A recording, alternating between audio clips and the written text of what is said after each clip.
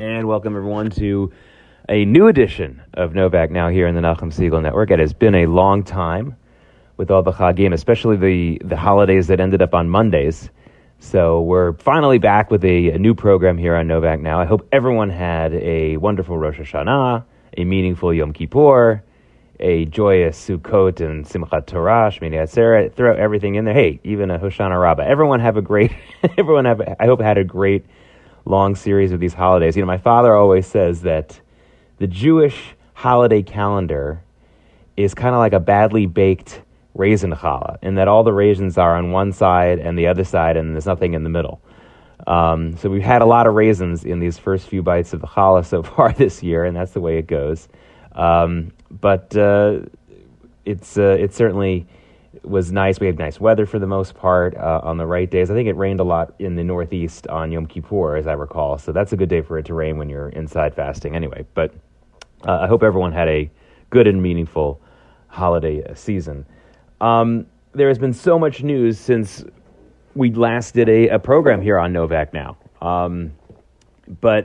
So I'm not going to try to go through everything. As I always say at the beginning of my programs, if you want to follow my takes on, and other people who I think are really, really important and knowledgeable, their takes on the big news of the day as it happens, please follow my Twitter feed at JakeJakeNY. It's two Jakes, at JakeJakeNY.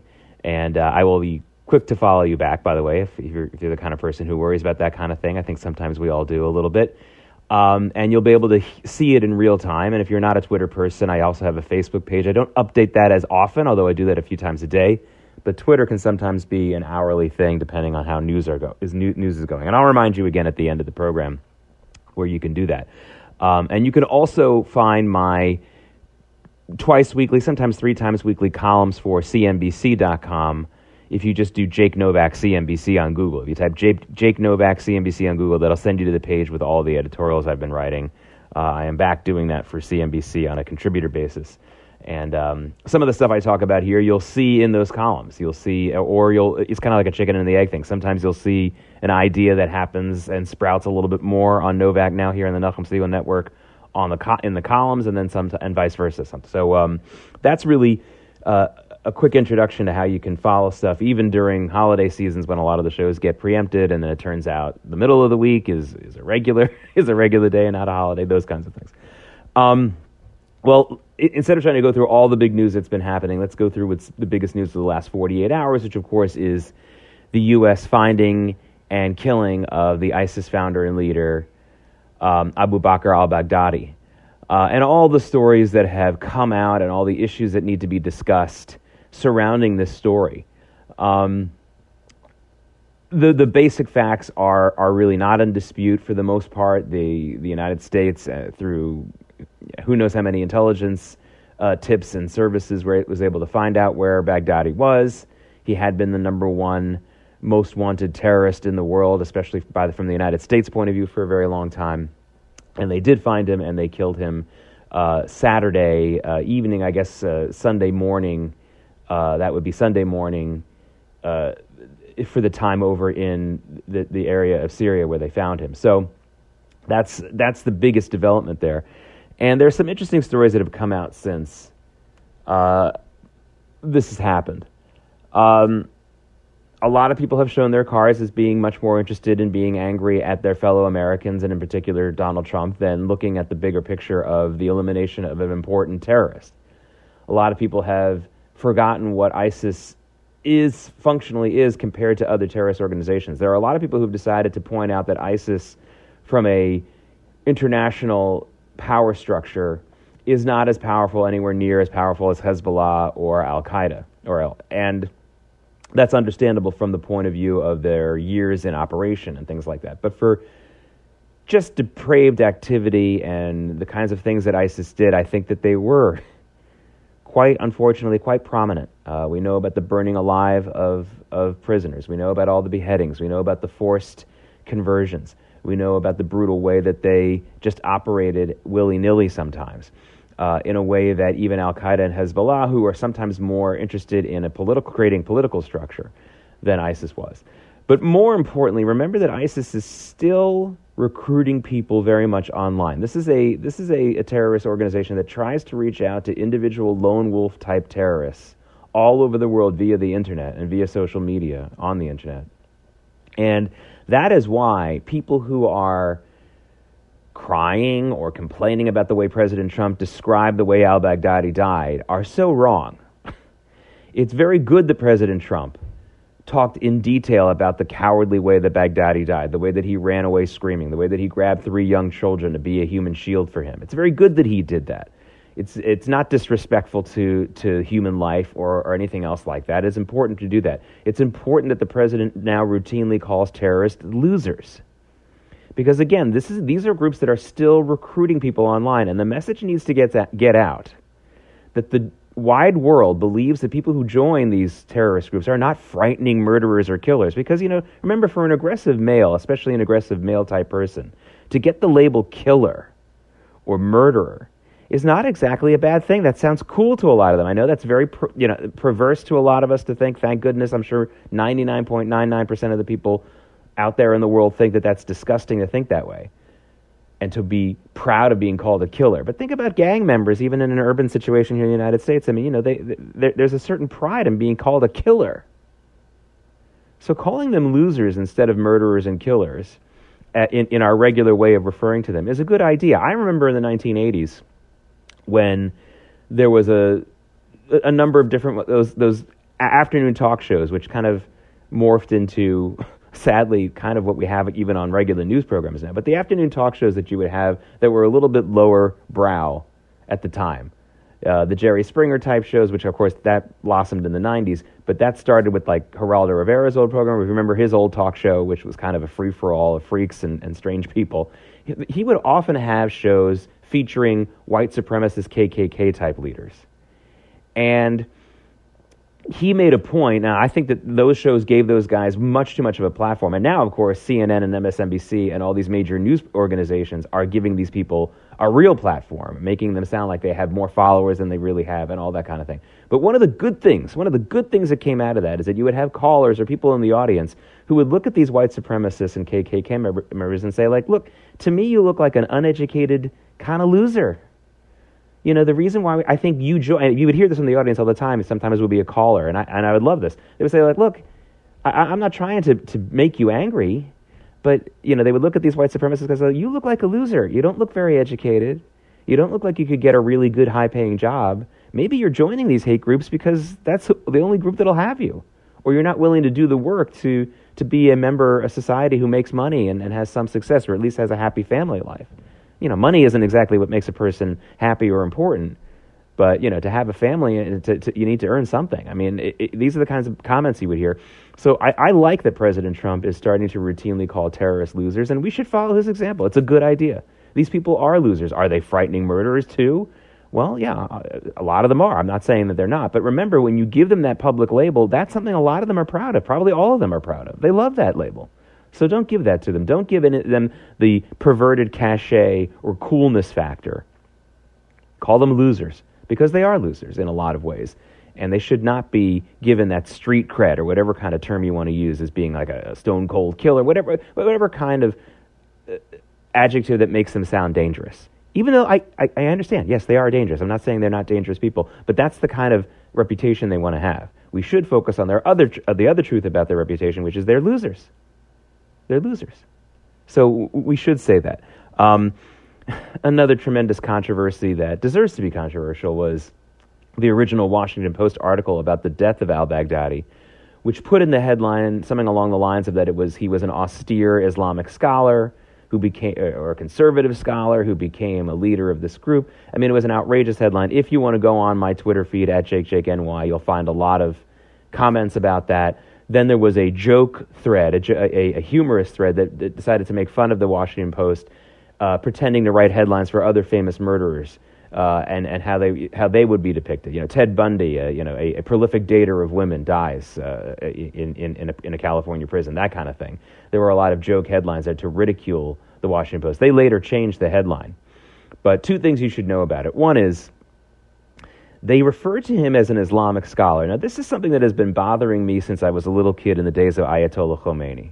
My father once used to say as a joke that Ayatollah Khomeini, like, we don't like him, we don't agree with the things he says, but boy, did he looks like a real, as if there's a comparison, if there's a parallel to a Talmud Chacham in the world of Islam, Ayatollah Khomeini looked like he was a real Chacham in the world of the Quran. And I thought about that for a while, for many years, and then I realized, that's kind of a good joke, but we don't have any evidence of that, do we? What does it mean?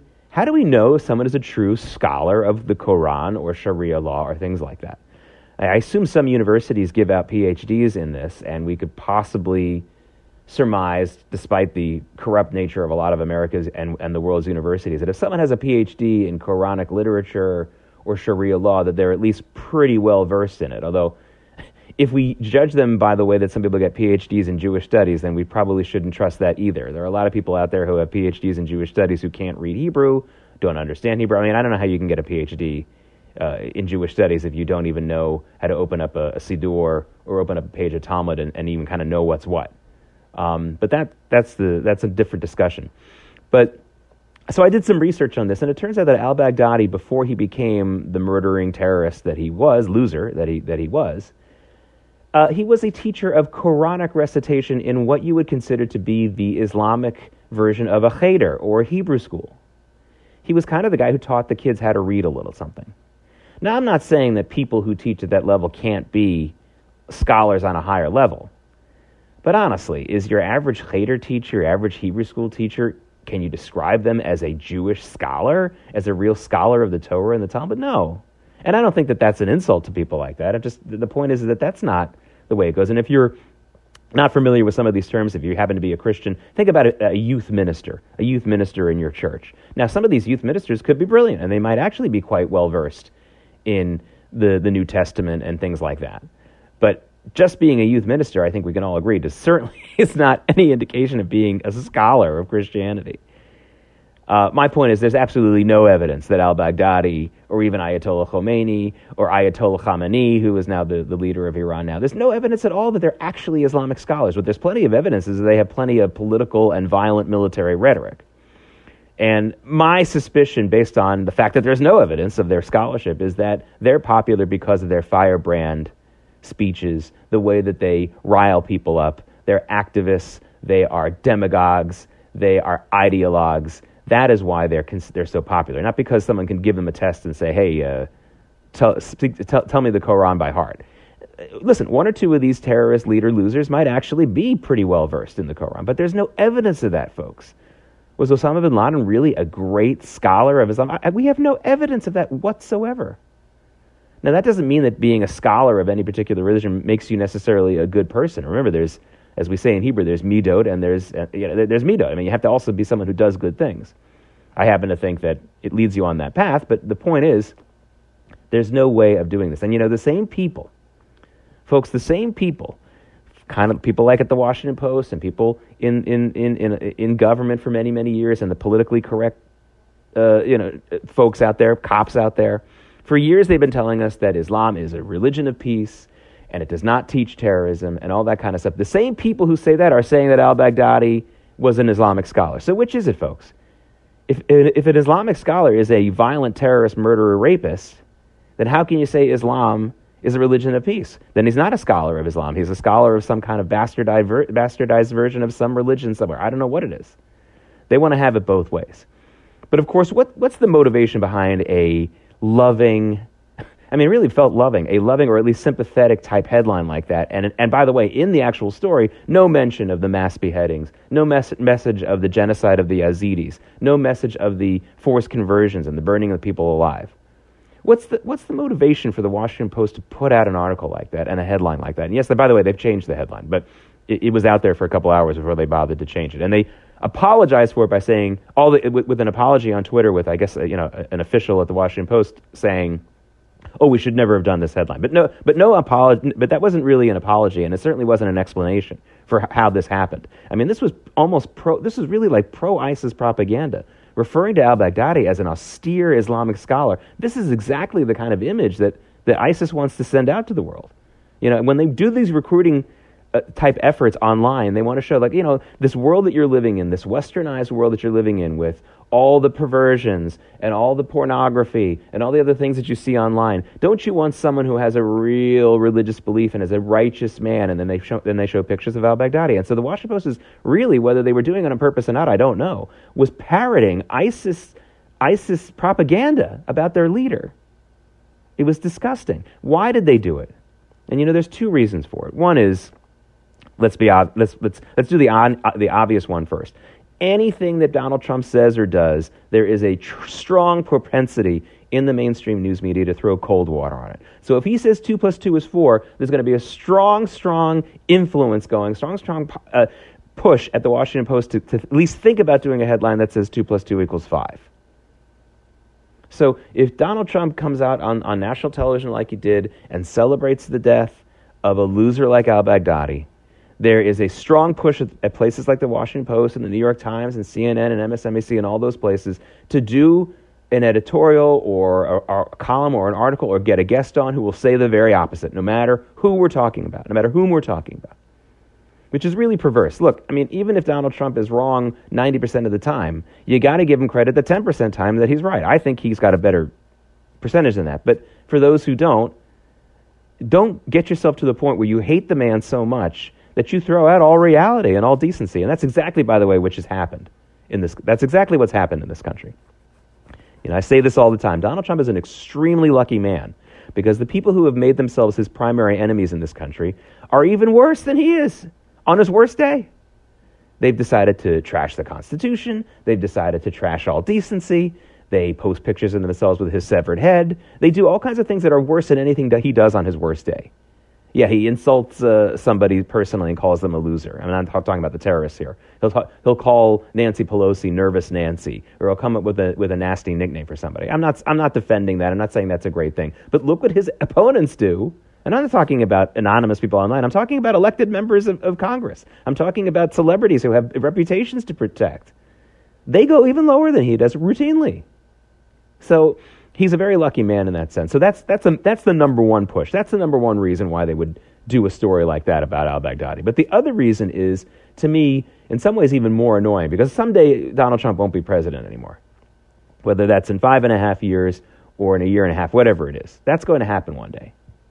But what I think endures is something that goes on among educated people, and by educated I mean they have a degree from liberal arts universities, where there is a real propensity to pretend that you're an iconoclast, to pretend that you're above the fray, that you're better than most people. So if most people are happy about a bad guy being killed, there is a strong desire among some people to pretend that they are of a high moral standard and to pretend that they are actually better than that. And say, no, let's talk about the good parts about this, and maybe we shouldn't be happy that someone is dead.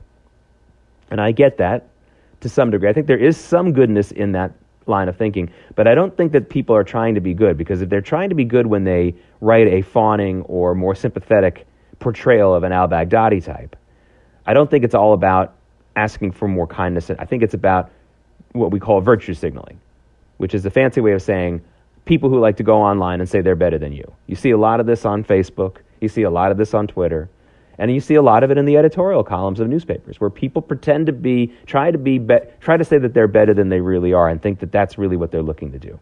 So these are the two big motivations, I think, behind what happened with this al-Baghdadi obituary, whatever column, whatever you want to talk about, however you want to call it in the Washington Post. But it was really obscene and really, really embarrassing. And you would almost think that someone working for Donald Trump secretly published it just to embarrass the Washington Post, because that's how bad it was. Really. I mean, it was just so terrible. I want to talk about another thing that happened from another outgrowth real quickly from the al-Baghdadi thing, and because I think it happened on the same day. So on the same day that this happened, President Trump and Melania Trump and a few other people go to the World Series Game 5 Sunday night at the Nationals and the Astros.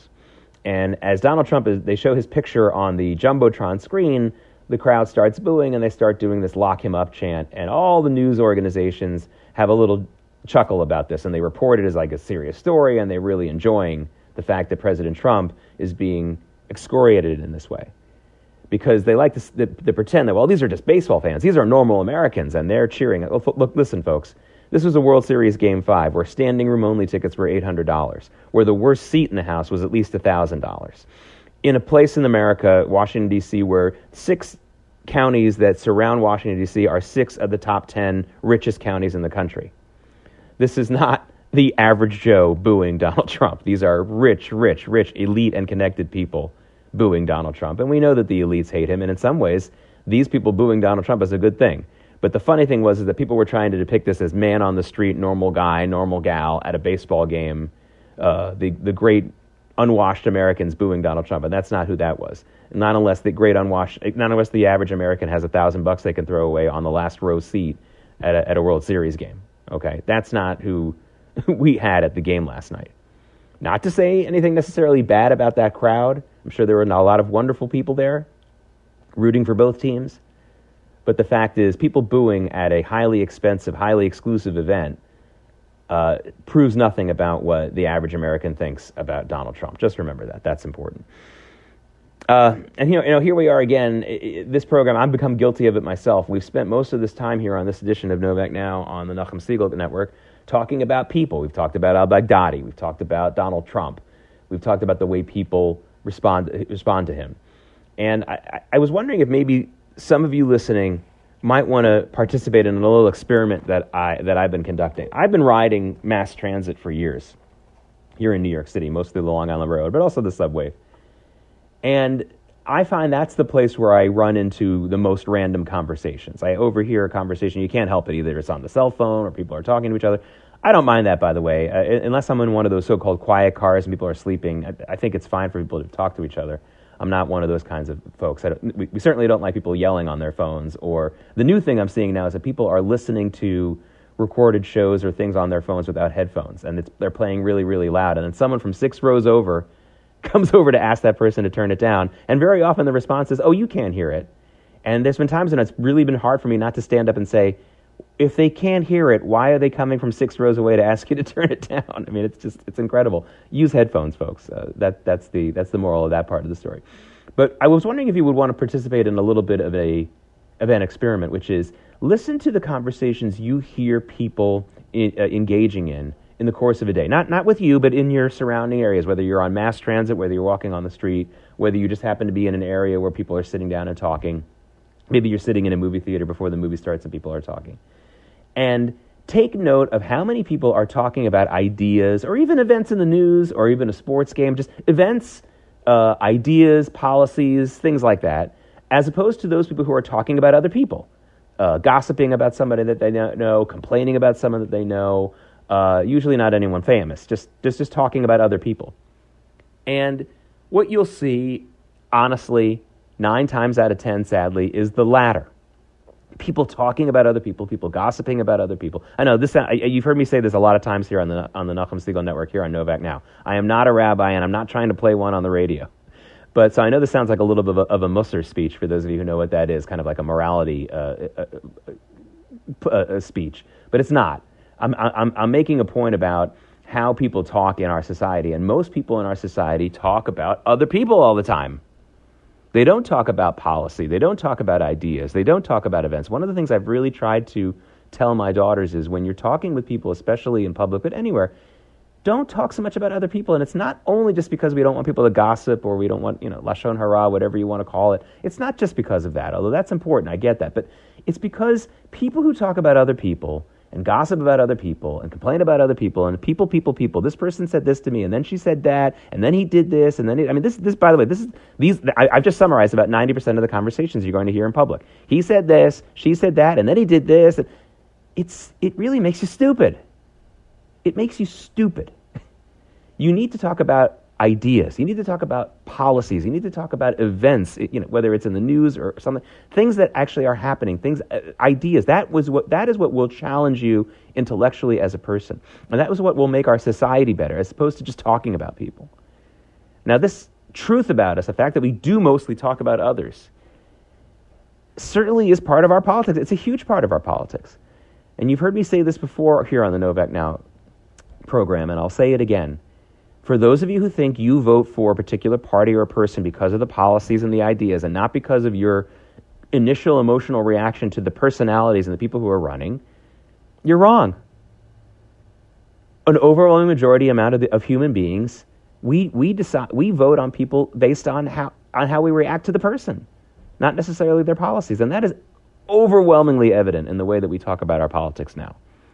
People vote the way they vote because they either, in the last few elections, either because of the personal reaction they have to Donald Trump or Hillary Clinton, and they sort of average it out or prorate it. They may not like Donald Trump, let's say, on a scale of 1 to 10, they may not like him number 8, but they don't like Hillary Clinton 10, so they voted for Donald Trump, or vice versa, things like that. I'm not saying they have to like or love a particular candidate to vote for him. They just have to like or love or hate him less than the person that they're not voting for.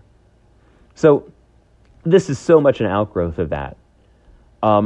I've heard from people from the White House, there was one person from the White House who was one of the top economists at the White House who told me about a year ago, you never hear anybody talking about policy anymore. Where are the editorial writers other than you, Jake, who write about policy or trends in society? And I said, they're not around, because we've become this gossipy type society even when it comes to our politics. And I think we kind of always were, but it's getting worse and worse.